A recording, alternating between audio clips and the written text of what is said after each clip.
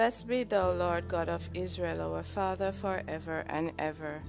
Thine, O Lord, is the greatness, the power, the glory, the victory, the majesty, for all that is in the heaven and in the earth is thine. Thine is the kingdom, O Lord, and thou art exalted as head above all. Both riches and honor come of thee, and thou reignest over all. And in thine hand is power and might, and in thine hand it is to make great and to give strength unto all. Now therefore, our God, we thank thee and praise thy glorious name. This is the word of the Lord. Thanks be to God. Let us pray, saints of God. Most kind, righteous, and everlasting Father, Lord, we give you thanks and praise for who you are, my God. We thank you for all the love that you have poured out on us, my Jesus. We thank you for your divine love, my God. Oh Lord, we love you. And we know that the love that we have for you is a reflection of your love, my God. Oh, throughout the ages, you have been faithful to us, my God. You have been always on time. Your timing is always perfect. And my Lord, as we gather right now to study your words, my Jesus, I pray that you will touch us. I pray that you will remove every doubt from our minds. My God, I pray that you will reveal yourself unto us through your words. I pray that you will take away every distraction as we get to study your words. My Father, reveal yourself unto us, my Jesus, and let this word go forth with power, my God, to touch the hearts and the lives of your children. In Jesus' name I pray, amen. Welcome, beloved saints of God. Welcome to today's message. And the topic for today's message is teachings on Songs of Solomon. Right? And Solomon means peace, which is derived from the Hebrew word shalom.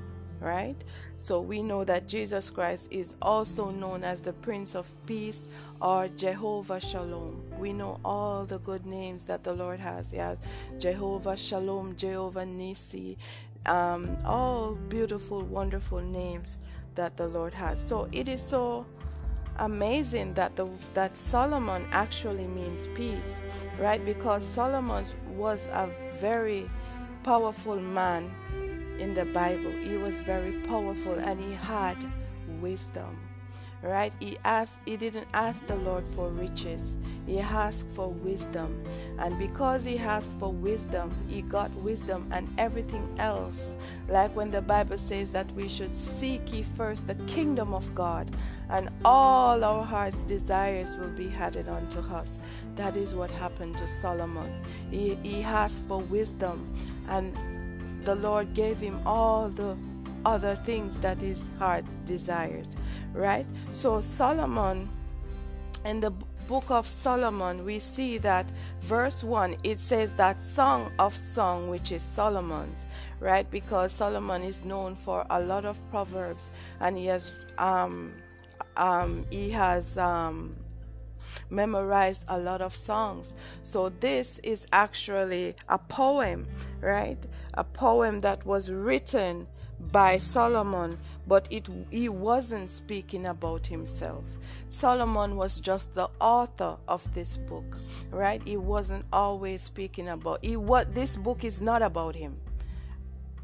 To be point blank, it is not about him, right? He's just introducing himself. So from verse 2 going down, it is speaking about a man and a woman, right? So today I want to do a study on how the beautiful book of Songs of Solomon, where many say that it was written to instruct us on our earthly marriage, but I beg to differ, right? So this love story is actually speaking about Jesus Christ and his bride, right? So I've seen where a lot of carnal interpretations have gone around this beautiful book because people have read it in their carnal mind, so they came up with carnal results.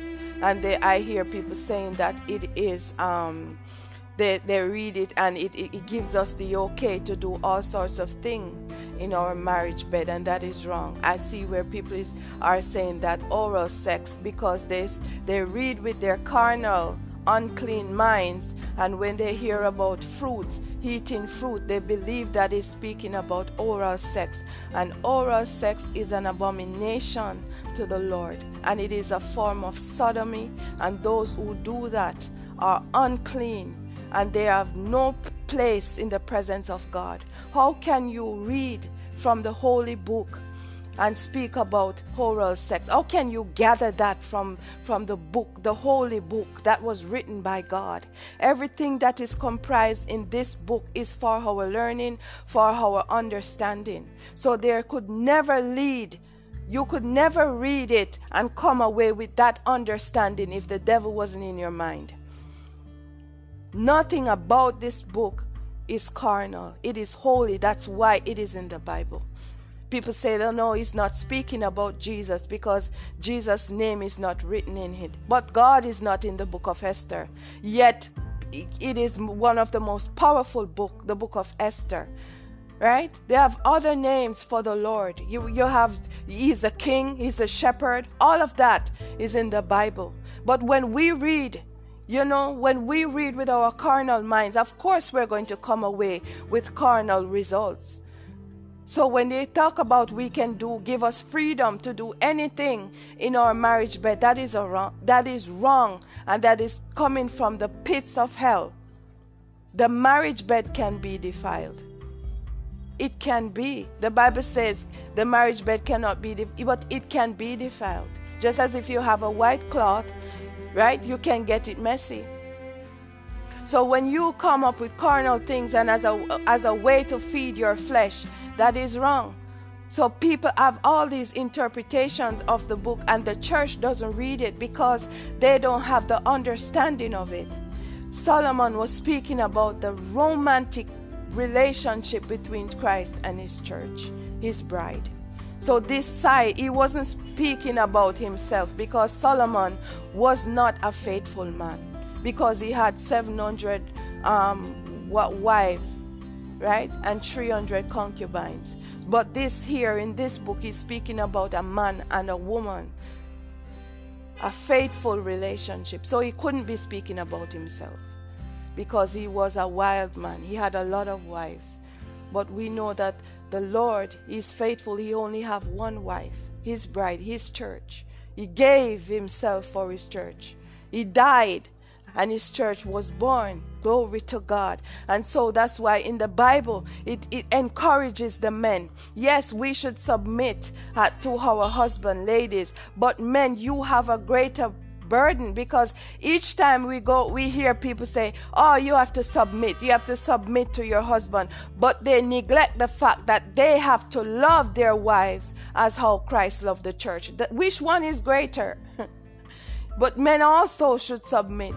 Glory to God. They always point to us that we have to submit. But you men, you have to love your wife as Christ loved the church. What is the greatest way to show your love for your wife? Is to love your wife as how Christ loved the church, meaning that you can actually die for your wife, because the Bible says greater love has no man than this, for a friend to lay down his life for another. So if you say that you want to be like Christ, you have to love your wife as how Christ loved the church, because he died for his wife. Glory to God. He gave up his life for his church. We are the bride of Christ, men included. It doesn't have anything to do with gender. We are called the sons of God, and we are called the bride of Christ. So this book here that Solomon has written, the love poem, the songs, it is about the romantic relationship between Christ and his bride. Okay? So it is not about marriage. Our earthly marriage is not about that. When you want to get teachings on marriage, you go into the book of Corinthians and all these things, and the book of Acts, where they will give you teachings. But this is about a love relationship between two persons, right? But people, if you say you want to include that in your marriage, Well, you can, because we the people that read it, it have a lot of things that pertain to the body. And all these things, saints of God, you have to know that the Lord uses words that are not literally at times, right? He uses words that are not literal at times. So when you see, like people see in the Bible where they speak about garden, right? They believe that is speaking about all sorts of, no. The garden, whenever you read in the Songs of Solomon, where the shepherd is at the garden working or pruning, the garden means the heart, saints of God. It means the heart. We know that the Lord is a husbandman, is a gardener. Remember that when Mary Magdalene saw Jesus, right? After Jesus rose, Mary Magdalene was the first person who saw him, and she mistaken him for her gardener. Our Lord is a gardener. We are his garden. He prunes our heart, right? He prunes our heart. He takes care of the inside of us so that we bring forth fruit. Glory to God. So when the Bible speaks about garden, it is actually speaking about our heart. It's not speaking about the things that comes to our mind of intimacy between a man and a woman. No, it's not speaking about sex, right? Because you have a higher love than sex. You have higher love that has nothing to do with intimacy in that terms, in physical intimacy. Because remember that sex is a gift, yes, for physical, for a man and wife to get close together, and also a means to bring forth children. But you have a higher level of love that you can go beyond that. But people here in their flesh, they believe that that is the closest that they can get in a relationship. No, you have a higher love than that. That doesn't involve any form of intimacy, right? So that is what is actually speaking about. So when you hear people say that, oh, Solomon was speaking about himself, he couldn't be, because he had a lot of wives. He could not be, because he was just a vessel used to comprise this beautiful book, right? And he has a lot of wisdom. We know that Solomon was very wise, as I said, right? And we know that wisdom is depicted as a woman in the Bible. If you read Proverbs, you will know that wisdom is a woman. How Solomon describes wisdom is a woman, right? And we know that with woman you have breast, you have fertility, you have all sorts of beauty where you used to describe. So when people read this book now and they see breast, they see neck, ankles and all these things, automatically they're going to believe that it is physical intimacy they're talking about, which is not, saints of God. Breast means fertility in the Bible. It means a new seed which sprang from the bride. Remember that when Jesus Christ died and they pierced his side, came out water and blood, right? And from that his wife was birthed. His wife came, just as our Adam, when the Lord took his ribs, right? And from his ribs he gave Eve to Adam, just with Jesus Christ, that from his rib they pierced his side and water and blood came out. That is how the church began. His wife began at that moment, right? So what people don't understand is that when you hear the Bible speaks about breast, of course it means fertility. Of course it means a new seed. So from Christ's bride, a new seed was born. We are the seed. We are the children. That was the church is the bride. So we are the new seed that came from is dying, right?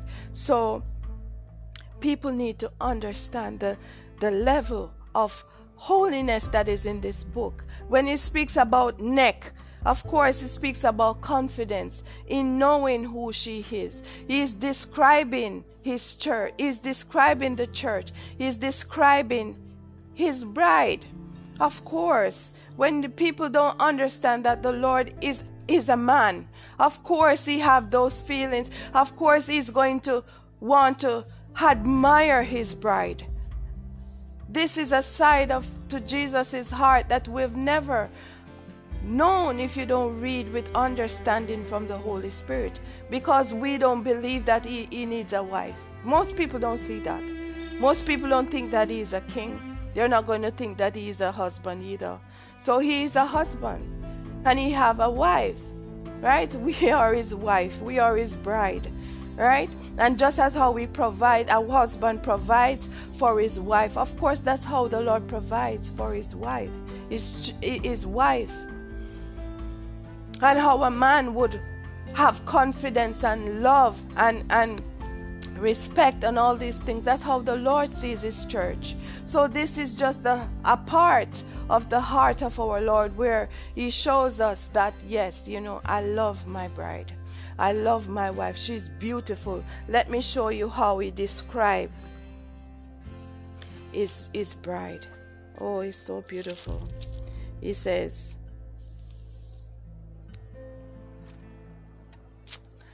let's see. Let me show you somewhere he spoke. He says that, thou art beautiful, O my love, as Tirzah, comely as Jerusalem, terrible as an army with banners. Turn away thine eyes from me, for they have overcome me. Thy hair is as a flock of goats that appear from Gilead. So here the Lord is describing his bride. He says that my love, my dove, my undefiled is but one, right? She is the only of her mother. So here he's telling us that there's just one wife. He's not. Each time the Lord shows us that it is not Solomon that is speaking, right? It's not him. He says that how beautiful are thy feet, right? And ankles means that it is. The church is firmly planted. It cannot be moved because Christ is the rock. These are all words that have different meanings, saints of God. It doesn't literally mean a naked woman that is being described, or people having sex. No, it is a different form of intimacy here, a spiritual intimacy between Christ and his church. So many people they don't read it because they are wondering, why is this book in the Bible? Why it has such erotic scenes and all of that? Because you make it erotic. It's not erotic at all, saints of God. If you read it with the purity of Christ, it is not erotic. It's just a man describing the love that he's describing his wife. It's not erotic. When he speaks about garden, he's actually speaking about our hearts, right? He's actually working in our hearts. Doesn't Jesus work in your heart? Doesn't he prune, cut off all the bad edges? And doesn't your heart bring forth fruit, right? We are called trees. Glory to God. We are called trees in the Bible. Says, if you don't bring forth much fruit, you will be cut down. So why is garden a problem in the Songs of Solomon? Why does people think that is actually speaking about sex and all these things? Because they're carnal. They're carnal. You have to read with understanding, and you have to read with the Holy Spirit. We are called trees. Glory. It says that a tree that doesn't bear forth fruit, the axe is at the root. Glory to God for that tree that doesn't bring forth fruit to be hewn down. So why is garden a problem? Right? Breast is a sign of fertility, to feed, to nurture. So why is breast a problem? Because we think too carnal. Our minds are too simple. That when we see breast in the Holy Bible, we believe that it is actually speaking about that. Sex was created for a husband and a wife, but did you know that it can be unholy to the Lord? Performed certain ways, it can be an abomination to the Lord. Did you know that? In the book of Exodus, when the Lord descended on Mount Sinai and they were to go to the foot of the mountain, Moses commanded the men that they should stay away from their wives. Why? Why? Because it is an act. It is uncleanness. The Lord is so holy that it is uncleanness to him. I'm telling you that. Read the Bible for yourself. They commanded the men, wash yourselves and don't touch your wife that night. It is a form of uncleanness. Read the book of Leviticus, it will tell you. So the Lord would not, it's not about that, right? He gives us as a gift for a husband and wife to celebrate, right? And for us to draw close together physically and, but to him, it is uncleanness. A priest could never do that and go and minister to God. He would die. I'm telling you that. Aaron, as a priest, he could never do those things with his wife, and then he cannot do those things. Yet it is in the Bible. It is a gift that was given to us by God, right? So these words people take away with all sorts of different meaning when it speaks about the navel and all these things and the two breasts and all those things. People take it away and believe that yes, it is a way of looking at their marriage and all. No, I don't. It is all about a love between Christ and his church. Remember, Solomon was great, but Christ says that a greater than Solomon is here, right? Because all the wealth and all the wisdom that Solomon had was given to him by the Lord Jesus Christ. And all the wealth he had, he could not remain faithful. And look, the Lord has everything else in the earth. Everything belongs to him, yet he only have one wife, his church. That's why he's greater.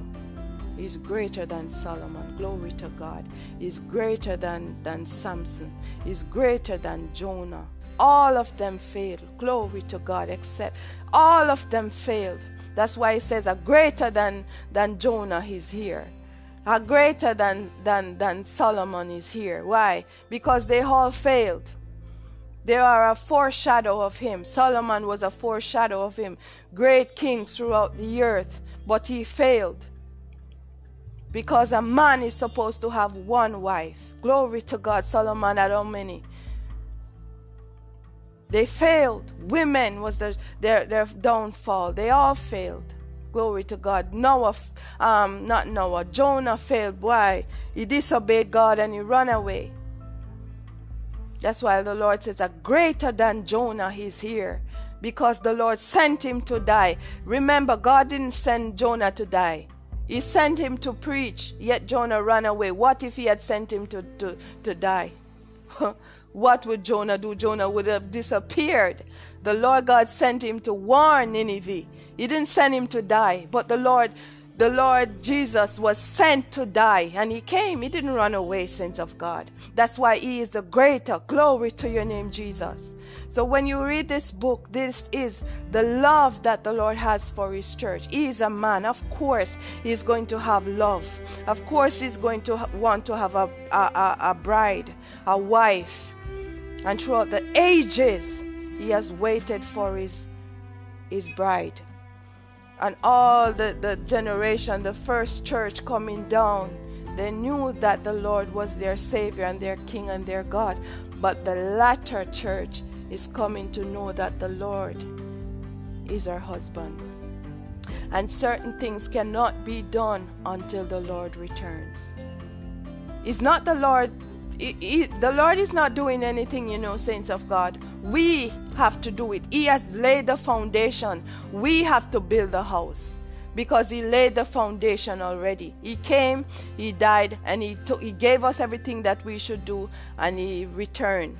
Right? So we have to fulfill our role, the church. So just as how a man would get ready the venue and pay the money and do all of that, it is the bride who gets ready. So she's there fitting her dress. She's there making herself ready, beautiful for her love. Right? And the husband is waiting. So the Lord is not, we actually is waiting for the Lord. The Lord is waiting for us to return. He can't return unless we complete what we should do as his bride. So he's waiting on us. Glory to God. Can you imagine throughout the ages? He wants his bride, glory. But we are here waiting on him. We have to do the job that we were given to do. Just as how a woman have to get her dress ready and get everything ready and spotless, and the husband is standing at the aisle waiting for her. That's how it is, saints of God. The Lord is actually waiting. So until we start to form and realize that we are the bride of the living God, and we have authority, because everything that a man has belongs to his wife. So the world is his, and the world is ours, and we have authority. So until the church wakes up and know the importance and the power that we have, then when the church wakes up, then that is the moment and when we are going to start walking in our authority, right? Jesus is not responsible for spreading the gospel to the four corners of the earth. The bride is responsible for that. The bride is responsible for getting her robe ready, right? She is responsible for getting her robe, her dress, her gown ready. Just as in a normal wedding, right? And until she realized that, right? It's not going to come.